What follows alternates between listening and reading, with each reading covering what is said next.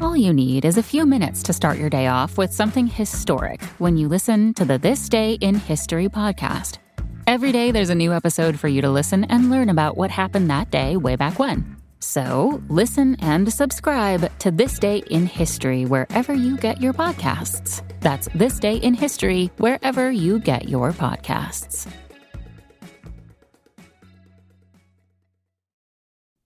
Hello everyone, Takuya here. And I'm Gabby. And we are the hosts of History of Everything, a podcast which you can probably guess by the name is, well, it's about everything. Do you want to know why people thought potatoes were evil and would give you syphilis? Are you curious about all the stories of the terrible and stupid ways that people have kicked the bucket over the years? Do you want to hear tales about all of the different badasses of history and the lives that they had brought to life? Well, if so, then look no further.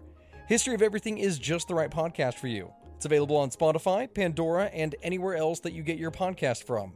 Join us for some fun and just see how weird and wacky history can be. What follows may not be suitable for all audiences. Listener discretion is advised. The world is full of stories. Stories of mysteries, of curiosities, of oddities. Join Kat and Jethro Gilligan-Toth for the strange, the bizarre, the unexpected, as they lift the lid and cautiously peer inside the box of oddities. Do you want to talk about what happened last night? Do you think it's appropriate? I mean, should we... What part? We were laying in bed. It was dark. Right. The lights were off. You'd just put away your Kindle for the night. Mm-hmm. And you were all snuggled in. And I was still scrolling through on my phone, and I found a recipe that looked really interesting. And of course, as I do, I wanted to tell you about it because I don't acknowledge when you are cuddled in and ready for bed, apparently. I just talk to you even though the signs are clear that I should not. So I was telling you about this recipe for a wrap that looked really good. Oh, okay. Yeah, I remember now. I was thinking of something else, but yes, go ahead. Some like crunchy vegetable wrap thing. Right, yeah. And I said, I would like to make this wrap. Yep. And then what happened? I said, maybe you could enter it in a competition and have a rap battle.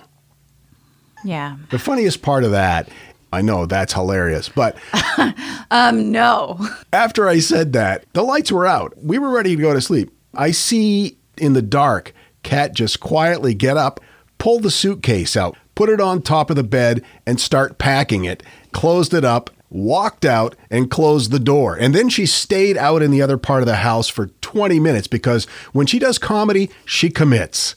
And I had to come back out and convince you to come back in again. Please don't leave me. I don't know if I can stay now. Please?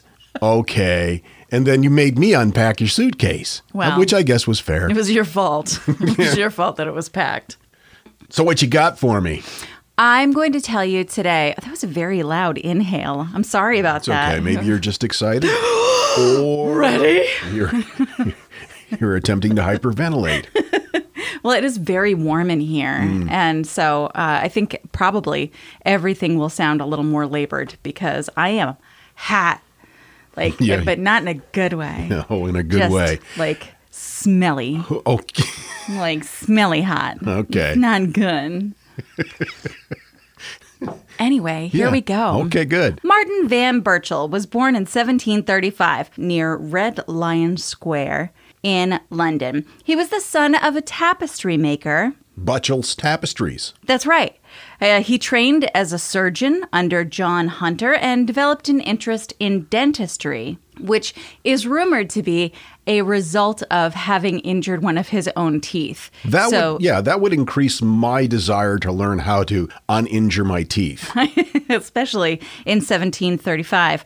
Dental implements were pretty similar to farming tools. Van Burchell let's call him Martin. I'd rather call him Birch, if that's okay with you. That's fine. Okay. That's fine. So Birchie Pants set up a successful business Birchie Pants McGee. as a dentist and a maker of trusses at Mount Street in Mayfair, which is a very high-end area. And he had a great skill of treating cases of ruptures and also anal fistulas. Really? So, he just, both ends. It's kind of a diverse business plan. Yeah. If it's where things go in or where things come out of, he's got you covered. Into it. Yeah, right. According to Royal College of Surgeons of England, his fees were high, 2 guineas for a consultation, while a full set of false teeth cost 80 guineas. I don't know what that means as far as current dollars. But I will say that according to this information, one of his quirks was that he refused to make house calls. And his advertised motto was, "I go to none." That's really not the Amazon model, but it's an interesting marketing strategy. And he once refused an astonishing offer of 1,000 guineas to visit a patient at home. He was not fucking around. I go to none. He focused on real or artificial teeth. He was rumored to be very good at fixing your mouth issues without a lot of pain. Now, if you went to him, could you combine his services? Could he fix your dentures and your anal fissure? I would assume so. If so, does he use the same tools? And if he does he rinse them off? Interesting that you would go in that direction, because I went immediately to, is it on one invoice or does he put them on 2 different invoices? Itemize it, yeah. Sure. All right. So anyway, he was very popular, highly sought after, and was known for his whimsical newspaper advertisements. It's London, so I can say that. That doesn't make any sense. Advertisements. Oh, okay. All right. Advertisements. One of those advertisements being, I go to none. Right. He also had an additional sideline business selling various elastic devices that he designed, which were used for gentlemen's underwear, corsets, and garters. In fact, one of his adverts implied that the garters were so sought after that fakes were made to replicate Birch's work. Wow, he was a Renaissance man. Oh, yeah. Some of his innovations were more practical. He invented cork-lined stirrups to keep his boots from sliding off and designed an unusual bridle, which included a blind that he could let down over his horse's eyes at will. So from a seated position, he could shoomp, put the blinds down or hunk, lift them up. Interesting. So if something freaky was going on and he didn't want his horse to get spooked, shoop, blinds down, which is actually really clever. This guy's a genius. Yeah. He was quite invested in his pony, and we will get to that. Uh-oh. No reason for uh-oh. I'm just wondering, did he make garters for his horse too and dress him up? No, why would you go in that direction? Little That horse is garters. Weird. Kind of equine underwear. It's very concerning that you immediately go to he dresses his horse up in sassy pants regalia. Like, that's not where everybody's mind went. I'm just saying. He was just as well known for his odd behavior as he was for his skill with teeth, elastics, and anuses.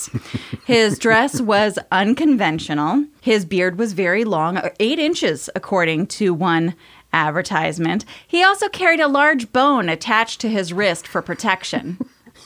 Wow. He carried his defensive bone with him. His gray pony was often painted with purple polka dots, sometimes black stripes. And he would tootle about Hyde Park on his purple polka-dotted pony. With the elastic garters. There's no garters. Killjoy. Among his other eccentricities were his refusal to call his children by their names. He would only whistle for them. And let me guess, he had unique whistles for each one? I don't know. Maybe they just all had to show up, and he was like, no, not you. Yeah. Okay. I don't know. I would think that a guy that is so inventive would be far more organized than just a general child whistle call. Well, I have a JG whistle. That's true, you do. For when we're in department stores and such, and I can't find you. That's right. It's... And then sometimes you'll whistle back.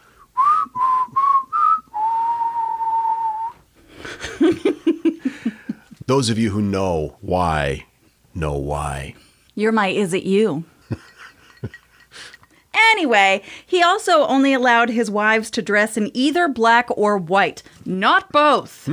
His first wife chose black. His second wife chose to wear white. Well, maybe that was the same type of thing as like the individual child whistle. He could just tell his wives apart. He didn't want to get them confused. Was he married to them at the same time? No. Okay. Which reminds me of a moment of sheer terror and embarrassment that happened to me. Oh, share it. Well, years ago, when I was with another man, I know we don't talk about this often, as him. it brings the... Anyway, go ahead. What? I accidentally bought him the favorite candy of my previous boyfriend. And I was all like, I got you these at the store. And he was like, okay. And I was like, because I know... Oh. Okay. I thought you might like to try them. It was a very specific candy, too. It wasn't like, Kit Kats or something where it was just like whatever. It was a very like specific... Like Rolos or weird, something like that? Peach rings. Peach rings? Peach rings. Oh, my God. Yeah. Yeah, so Here, you I can love imagine... you so much. I got you these circus peanuts. He liked them. That's not up to me. Okay. Anyway, where was I? According to Fun London Tours, on January 14, 1775, Martin's wife died. His first wife. The black-dressed one? The black-dressed one. She was 36. She was sometimes referred to as Mary, and other times in Maria in written sources. And it might be that Maria was anglicized to Mary, but it's really not known. Again, it was the mid-1700s, and women weren't important enough to have their names noted. Mm-hmm. Well, unless it was followed by the line, wife of. Well, in all of Birchie's own records, he only refers to them as my wife. Never by anything more specific. Wow. So Birchie asked one of his former tutors and an anatomist, William Cruikshank, to preserve the body. Wait, Cruikshank? I just whipped right through that because I'm not exactly sure how to pronounce it, so I was hoping you wouldn't notice and question it. No. How am I not going to question Cruikshank? Cruikshank. Cruikshank. I'm not questioning your pronunciation. I'm just saying Cruikshank. Oh, yeah. Is that how you would pronounce it, though? It is now. All right, so Birchie Pants and Cruikshank. And one of his other former tutors named Hunter. This is according to the Museum of London. It's not recorded why Martin wanted to preserve the body of his wife, if he couldn't bear to be without her, or if there was a clause in their marriage settlement which gave him more control over property while she was, quote, above ground. Oh, my. A reassuring epitaph, though, in newspapers at the time did suggest the more romantic / less horrible version of those two options. Regardless, about 12 hours after her death, they were digging in, and her body started the process of embalming. What? Yeah, they started her preservation by way of filling her with powdered nitrate. They put in glass eyeballs for her. She was dead. Yeah. Okay. And for how long? 12 hours. 12 hours. Okay. I was confused by the digging in part. Well, they were digging into her dead body. I see. Okay. They went right from, oh, she passed away, to let's pop those glass eyes in. Isn't that just like a man? No warm-up or nothing. So, her corpse was then put into a plaster of Paris with a retractable glass lid so that she, dressed in her fine gown, could be on display to his friends and visitors in the house, which also housed his practice. Birchie decided he was going to put in an ad in the paper, which read, Van Burchell, not willing to be unpleasantly circumstanced and wishing to convince some good minds that they've been misinformed, acquaints the curious. No stranger can see his embalmed wife unless, by a friend personally, introduced to himself any day between 9 and 1, Sundays excepted. Okay. But he will go to no one. He will go to no one, but pretty much anyone, as long as they've been introduced to him, can see his Sure. Right. preserved, quote unquote, wife. So he was pretty much prospecting for clients. This was an elaborate advertising scheme to get people in his door. Well, possibly. The thing is, he didn't do this work. He wasn't someone who embalmed people. Yeah, but while they're there, let me check your incisors. You know, he could just, once they're in the door. Incisor? I don't even know her. No? All right. Now, the boys did their very best, but unfortunately, the lips and cheeks were losing their color, so they used oil of turpentine and camphorated spirit of wine on the corpse to create kind of a blushed look. But still, she was described as a repulsive-looking object, though rougy. Well, at least they waited until she was dead before they called her that. Great point, sweetheart. I'm going to buy you some candy. Now, Martin died on October 30th, 1814, at the age of 80. In the year after his death, his first wife's remains were offered to the Board of Curators of the Royal College of Surgeons by Martin's son. Now, alternate reports state that she was actually moved earlier than that due to objections from the white-dressed wife. Yeah. Wait, I didn't even think about that. So he gets married again. I wonder if he told her in advance, sweetie, listen, or whatever your name is. Listen, when you come to the house, there's a few things that you probably aren't expecting to see. I have a rather large porn collection. I have an extensive drawer full of drug paraphernalia, and there's my dead wife's in the living room. Oh, I thought you were going to say something about, like, you're going to see some very intimidating dentistry tools, lots of close-up sketches of buttholes, and the rotting corpse of my first wife. Well, either way works. Well, at least the second version, my version, would be accurate. We don't know about his porn. Maybe it was a very small collection that he obsessed over. Who knows? Maybe it was just a picture of his horse in elastic garters. Would you stop? He wasn't like that. You don't know. You weren't there. Moving right along. Mary's embalming did not age well. A visitor in 1857 recorded her remains as shrunken and hideous, but with a remarkably fine set of teeth. Well, there you go. See, there's your advertising That's angle. right. Yeah. It is probable that she would have stayed there had not there been a fire which caused most of the museum's collection to be destroyed in 1941. What you can still see is a greeting card. There are over 1,700 Valentine's cards in the Museum of London's collection. This particular card dates to around 1825. Within an embossed border of cream lace, the illustration has a caption handwritten in blue ink. "My late dear wife, preserved in a glass case. She was such a darling pet that I had her stuffed. Will you be my second?" No. No. The central image depicts a bell jar containing a woman with flushed cheeks, presumably the preserved body of wife number one. Most of the cards at the Museum of London were donated by Jonathan King, a person who ran a card-making studio, but it's unclear if he was the designer of this particular card meant to reflect upon this glorious moment in history. Happy Valentine's Day. It's the part of the podcast that bakes for 15 minutes at 400 degrees and smells vaguely of venison and leftover cabbage. This is That Thing in the Middle. Today's Thing in the Middle, movie taglines that should not be. And I think that we should do this in the style of, like, I'll tell the movie title and then you do the tagline, or vice versa. Oh, like a movie trailer. Okay. Yeah. All right. I've got just the music for that too. Okay. Go ahead. Okay. Go ahead.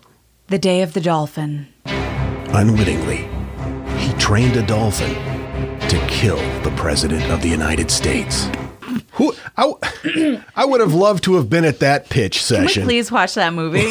Yes. I am immediately 100% in. Can we switch it around now so that you say the title and I do the voice guy thing? Yeah, okay. Number 4, Suspiria. The only thing more terrifying than the last 12 minutes of this film are the final 92. Number 3, Silent Rage.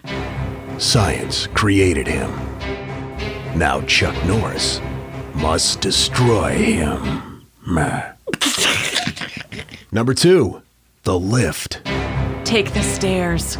Take the stairs. For God's sake, take the stairs. That's the actual tagline of this film. Unreal. And number 1, the Vanilla Ice vehicle, Cool as Ice. Okay, I see this more as like a mid-90s comedy kind of approach. So cue me again. Okay. And number 1, the Vanilla Ice vehicle, Cool as Ice. When a girl has a heart of stone, there's only one way to melt it.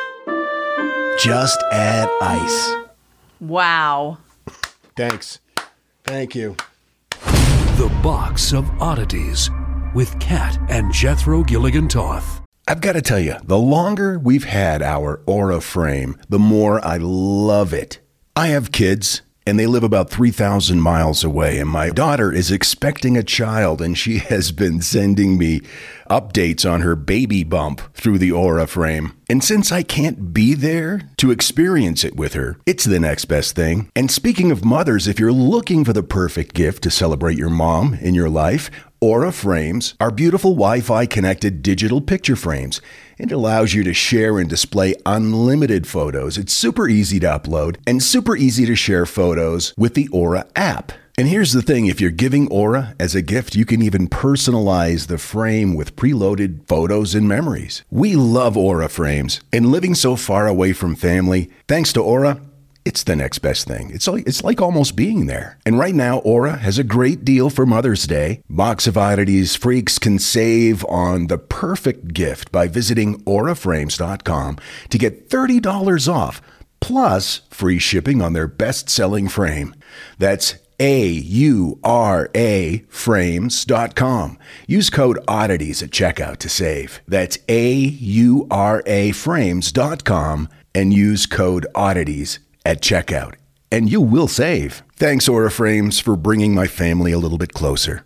This message is sponsored by Greenlight. You know, as your kids get older, there are some things about parenting that gets easier. I remember once hearing my sister tell my little niece, "If you put your pants on, I'll give you some Fresca." And when kids can start to reason that they get something if they do something right, it's a lot easier to manage them. Having that conversation about money with your kids, that's not the easiest thing in the world. Fact is, kids won't really know how to manage their money until they're actually in charge of it, and that's where Greenlight can help. Greenlight is a debit card and money app made just for families. Parents can send money to their kids and keep an eye on the kids' spending and savings, while kids and teens build money confidence and lifelong financial literacy skills. Your kids will learn how to save, invest, and spend wisely thanks to the games that teach kids skills in a fun, accessible way. When I was a kid, I had expected chores, and then I had bonus chores. And bonus chores were where I earned money. And so if you're thinking like, hey, my kids should be doing stuff around the house, yeah, no, you're not wrong. But maybe there's extra ways that they can learn how to be a successful financial money person. What was one of the bonus chores that you had to do? Rub my mom's feet. And what did that pay? I don't know, like a quarter or something. Millions of parents and kids are learning about money on Greenlight. It's the easy, convenient way for parents to raise financially smart kids and families to navigate their life together. Sign up for Greenlight today and get your first month free when you go to greenlight.com/oddities. That's greenlight.com/oddities to try Greenlight for free. Greenlight.com/oddities. Want to learn how you can make smarter decisions with your money? Well, I've got the podcast for you. I'm Sean Piles, and I host NerdWallet's Smart Money Podcast. On our show, we help listeners like you make the most of your finances. I sit down with NerdWallet's team of nerds, personal finance experts in credit cards, banking, investing, and more. We answer your real-world money questions and break down the latest personal finance news. The nerds will give you the clarity you need by cutting through the clutter and misinformation in today's world of personal finance. We don't promote get-rich-quick schemes or hype unrealistic side hustles. Instead, we offer practical knowledge that you can apply in your everyday life. You'll learn about strategies to help you build your wealth, invest wisely, shop for financial products, and plan for major life events. And you'll walk away with the confidence you need to ensure that your money is always working as hard as you are. So turn to the nerds to answer your real-world money questions and get insights that can help you make the smartest financial decisions for your life. Listen to NerdWallet's Smart Money Podcast wherever you get your podcasts. You're listening to The Box of Oddity. Hang on, we just got a text. Not sure we made a... Okay, that can wait. This is The Box of Oddities. Tim sent us an email at curator@theboxofoddities.com. He said a few episodes ago, we mentioned feeling weird about walking out of a store past the checkout without buying anything. That was actually a long time ago. He said it made me laugh because I lived for 3 years in Moscow, Russia. So cool. And I had an embarrassing moment my first few weeks there. When I first moved, I didn't know the language other than to say yes, no, excuse me, thank you, and I'm sorry. After my language lessons, I would explore the area around where I lived to listen to others using the language and see what shops there were near me. I passed a really nice grocery store, so I went to look around. When I went to leave the store, the only way out was through one of those checkout lines. All the lines were full, and there were metal rails between the two lines. I finally had the idea I'd walk past the line and turn belly forward against the metal rail and squeeze past the person in the checkout line. I chose the line where there was this little old lady, babushka, checking out. When I got up to her, I bellied up to the rail and scooted past her, not being very, let's say, buttock aware. I ended up grinding my buttocks against this old Russian lady as I tried to get past. Embarrassed, I hurried past, and once on the other side of her, she said something in a very harsh tone. I was flustered and my language skills were pretty low. So I went to say I'm sorry, but mistakenly said thank you and rushed out the door. I laughed to think about how I accidentally became the American butt-rubbing pervert of South Moscow. Well done, Tim. At least you said thank you. Yes. That's important. That's true. It's manners. What you got? What you got for me? Creepy, scary, disgusting. Why don't you tell it to me? Did somebody send that to you? Yes, David sent that to me. Was he driving when he made that? I don't know. Maybe. David. Thank you, David.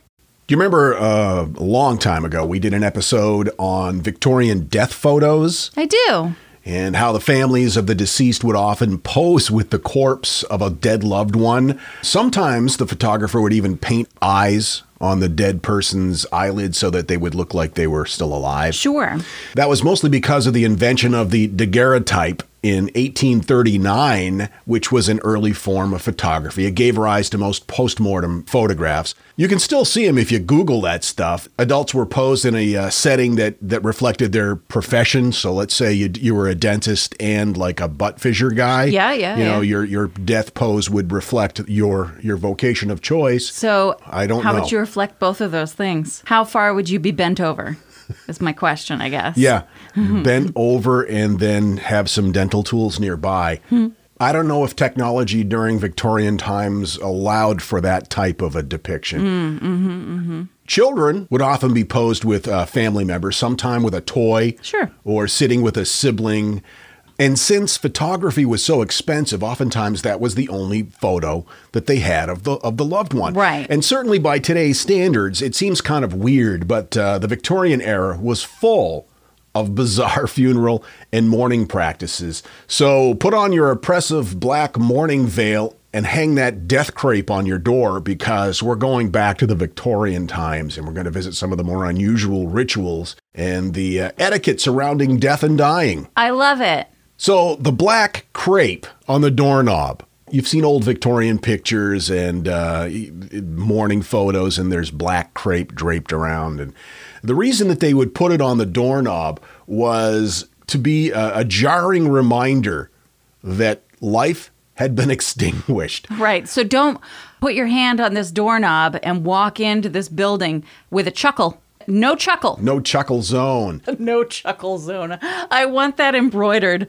on like a beautiful hoop that says no chuckle zone. Or maybe a morning crepe. Or a morning crepe. Sure. Oh, I love a crepe. Oftentimes what they would do too is when somebody would die in the family, of course, friends and family would come by to pay their respects, and they didn't want people opening and closing and banging the door all the time because it was supposed to be quiet. You don't want to bother the dead guy, Sure. So they would often leave the door ajar after a death. When is a door not a door? It's ajar. Yep. So they'd leave it ajar. Okay. And the crepe was used to remind people that were coming in that weren't physically opening the door, just kind of coming in to be quiet.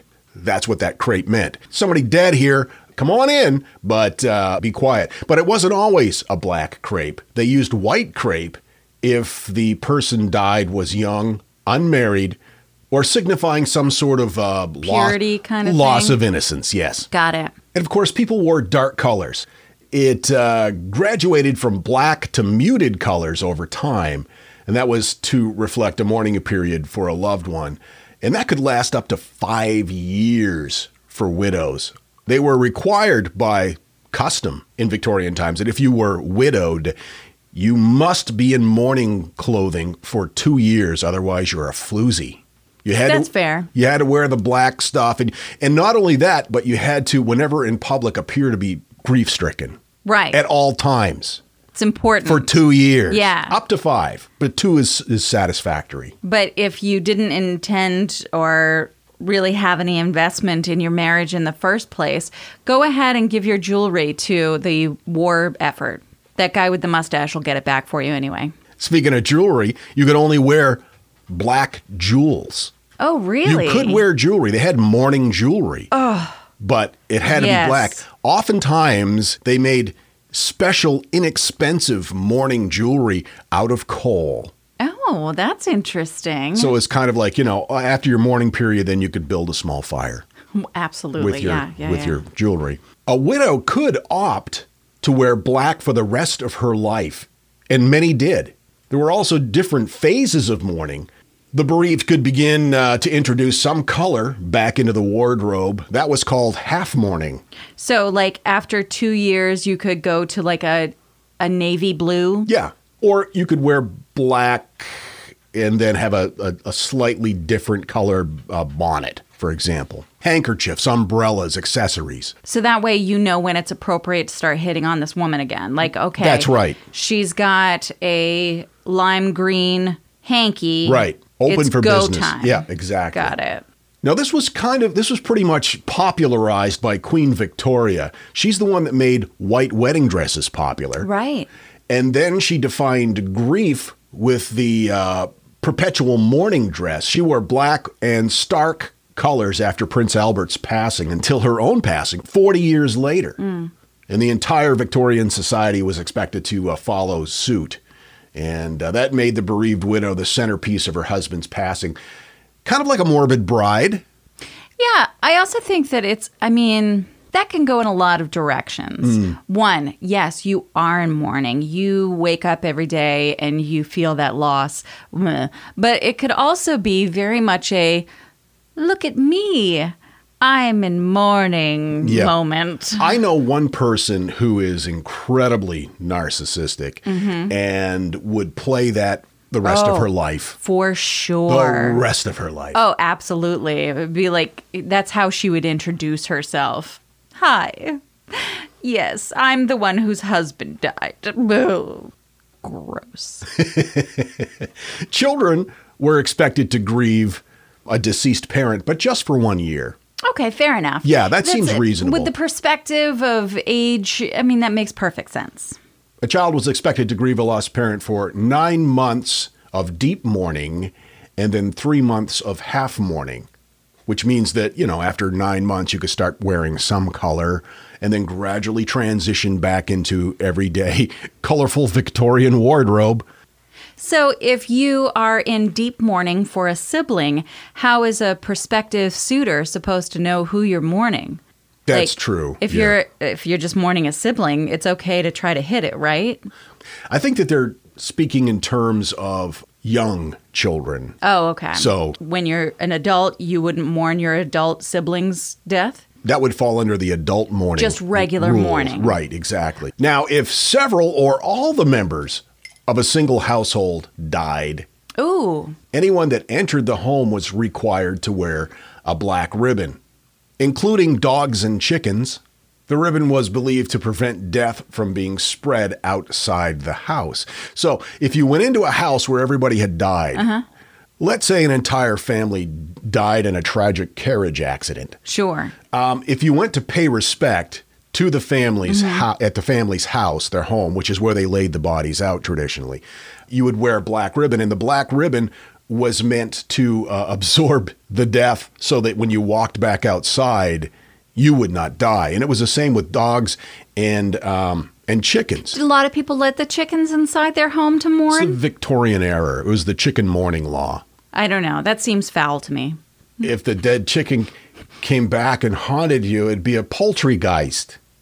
Because Sorry, we didn't mean to ruffle any feathers. Please continue. more well-to-do homes would even have ceremonies for their deceased animals, particularly dogs. Most families conducted dog funerals in order to honor their lost canine friends, and they wore mourning garb for their dead animals. How long did you mourn your dead animal? I don't have any rules on that. Okay. I think that's left to the individual mourner. I think that's really nice. As a person was dying during that period, their family and loved ones would sit by them until they passed. And again, at this point in time, all the death was done in the home, unless it was an unforeseen accident. Right. It was customary for friends who were not members of the family to then sit beside the deceased. That would spare the immediate family of that added grief. And of course, that would be the wake, sometimes a day or two, just to make sure that they didn't get up, start walking around again. Well, that's really nice that people would offer to do that so you didn't have to.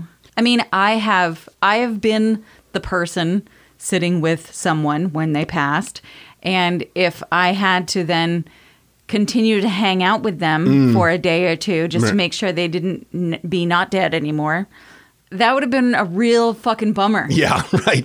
Mirrors were covered to prevent those from passing from being trapped Right. in this dimension. Yes.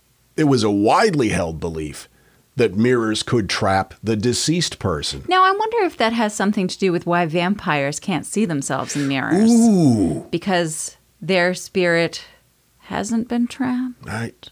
Or is trapped already, or... Trapped where, though? Anyway, they would go around and cover all the mirrors with black cloth. Some argued that this helped prevent vanity among the bereaved living in the house. When a loved one dies, you don't want to be combing your hair and looking all good and stuff. I don't know. I've seen some really good funeral selfies lately. My God. That is true. That's the current version of Victorian death photos, is selfies at funerals. Also, any family photos or paintings would be turned upside down or turned to face the wall if there was glass. Because still then you could see your reflection? Right, or they would flip because that around. Oh, okay. And I guess like photos and paintings of the individual or family member would be turned upside down to prevent them from being trapped. I don't In their image? Yeah, I guess. Interesting. I don't okay. know. All right. I'm not questioning it. Mourners then made jewelry, often out of a loved one's hair, and artwork. We saw a lot of that at the Mutter Museum. There's a whole wing at the Mutter Museum of Victorian death hair art. I thought that was just an exhibit that they were having. It Maybe wasn't it was. a permanent thing. I think you're right. But that was probably the thing that kind of grossed me out the most. More than the corpse wax. It's weird though because It's hair. Of course, I'd learned about it. It didn't and come I out of your sink. read about it, but then you see it and it's all like tangled within itself and making shapes, and I didn't like it. Yeah. I didn't like it. Another important thing to do right after somebody passed was stop the clock at the time of death. Oh, okay. Yeah. In my family, there was, I don't know where it is now, but there was a clock that was passed down from great, how many ever great grandparents from the mid-1800s that had been stopped at 2:21 a.m., and they never restarted it. They just left, and it was passed down through generations just at 2:21, and nobody could remember who it was that died. No. But we still had the clock. All right, well, that's something. Most of the time, though, after the deceased was laid to rest in the ground, the clock could be uncovered and restarted again, but it wasn't always. Apparently not. Now, like I mentioned before, most funerals took place in the home during these days, usually in the front room or the parlor. Right. And it wasn't until about, slightly after the Civil War that the business of embalming became more widespread. And then that tied in with a funeral home or a funeral parlor. That's why we call it a funeral parlor. But when they would take the body out of the house to take it to the graveyard, they would take the body out head first to prevent it from calling out to others to follow along into the grave. But sound doesn't work that way. Yeah, well, it was Victorian times. All right. It was believed that if they carried the body out head first, the deceased could see where the house was and return to haunt it. But it seems to me that you could see it either way. But that's what they believed. Additionally, the spirit that was not yet laid to rest would be able to beckon to others and lure them to the grave, to their own demise. You could just say no thanks. Yeah, I suppose. I'm all set. Thanks, bub. Then they'd load you into one of those old Victorian carriage-drawn hearses, which you see pictures of. Beautiful. But if you were a child, you had a smaller hearse, and it was white. Again, it would tie into that whole innocence thing with the white crepe. Now, let's say you die and it's a small family. Or let's say you die and people don't like you. Okay. You could always hire professional mourners. Important that you have mourners. It was kind of a status thing. If you were well-to-do, you were expected to have a certain amount of mourners. And the more mourners that you had at your funeral, the more prestige it was assumed that you had. Professional mourners, or they called them mutes, were hired to follow behind the coffin or to at least hang out and look especially forlorn. Oh, my. Yeah. Were they called mutes because they weren't to say things about the person who died? Just be there and just be greedy. Yeah. Just be sad. Yeah. Fair enough. It also made everything seem very, very solemn, more so than it would normally be, especially if, it was lightly attended. Despite all of the emphasis on grief in the Victorian culture, it was considered unseemly to publicly cry, particularly loudly at services. So they would hire people to just quietly trudge along behind them and look sad. Right. Be sad, but not so sad that it impedes upon other people. You don't want to be rude. You don't want to make them uncomfortable. Just be sad and noticeably sad, but not too sad. No. No keening. Now, if you couldn't afford a proper funeral, you had to go to the poor union. By the mid-1850s, there were about 50,000 deaths a year in London alone. And they were starting to run out of room to bury people. Graveyards were becoming full because most of the time, at that particular time in history, people were buried in churchyards.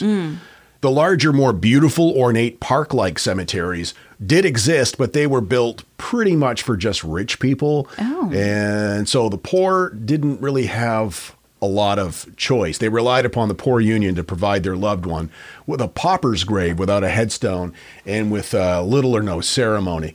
And this was expensive, and again, a status symbol. Families wanted to make sure that their loved ones would have a proper funeral, and so they would often start saving for the funeral long before the relatives became sick or died.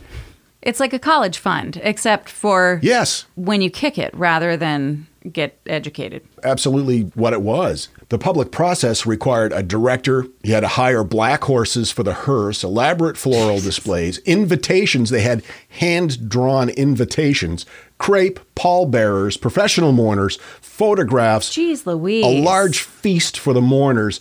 And so if you were of lower class and you didn't want people to know that and you didn't want your loved one to end up in a pauper's grave, you started saving for it.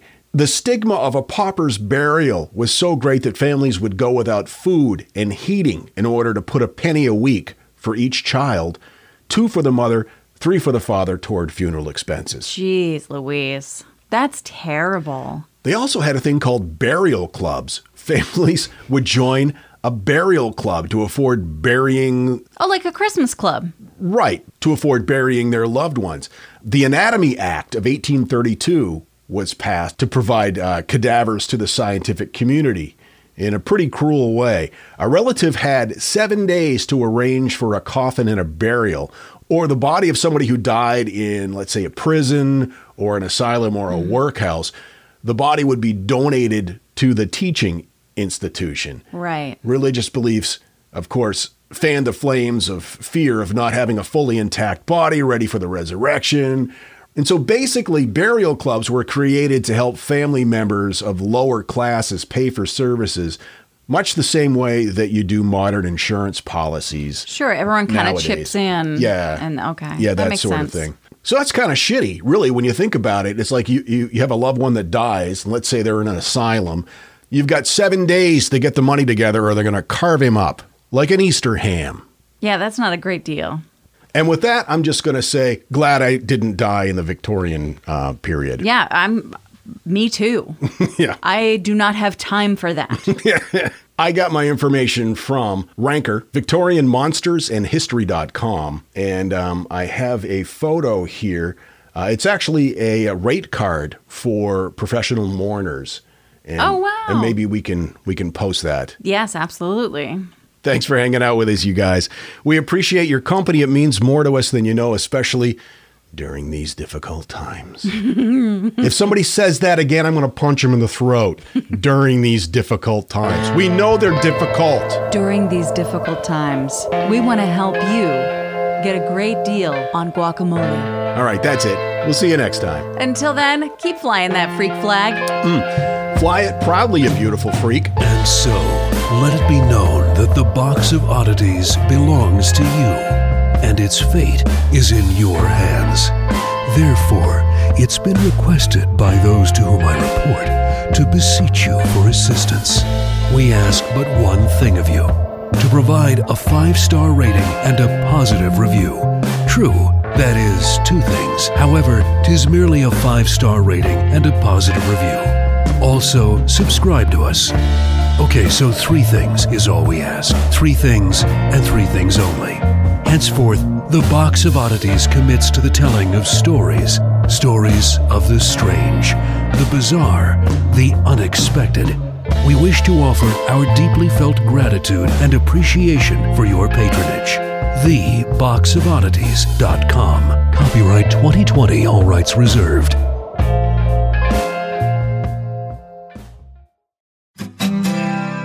My name is Greg Jackson. I'm a historian, professor, and the creator of History That Doesn't Suck, a podcast that provides a complete overview of U.S. history through storytelling, yet keeps the rigor you'd expect in a university class. Starting with 22-year-old George Washington in his first battle, join me for a chronological telling of the United States story, its unlikely revolution, fractious civil war, tenacious inventors, brave reformers, and more. With more than 100 episodes, you can already binge listen your way through the progressive era. Find History That Doesn't Suck wherever you get your podcasts. If you like this podcast, can we recommend another one? It's called Big Picture Science. You can hear it wherever you get your podcasts, and its name tells part of the story. The big picture questions and the most interesting research in science. Seth and I are the hosts. Seth is a scientist. I am Molly, and I'm a science journalist. And we talk to people smarter than us, and we have fun along the way. The show is called Big Picture Science, and as Seth said, you can hear it wherever you get your podcasts.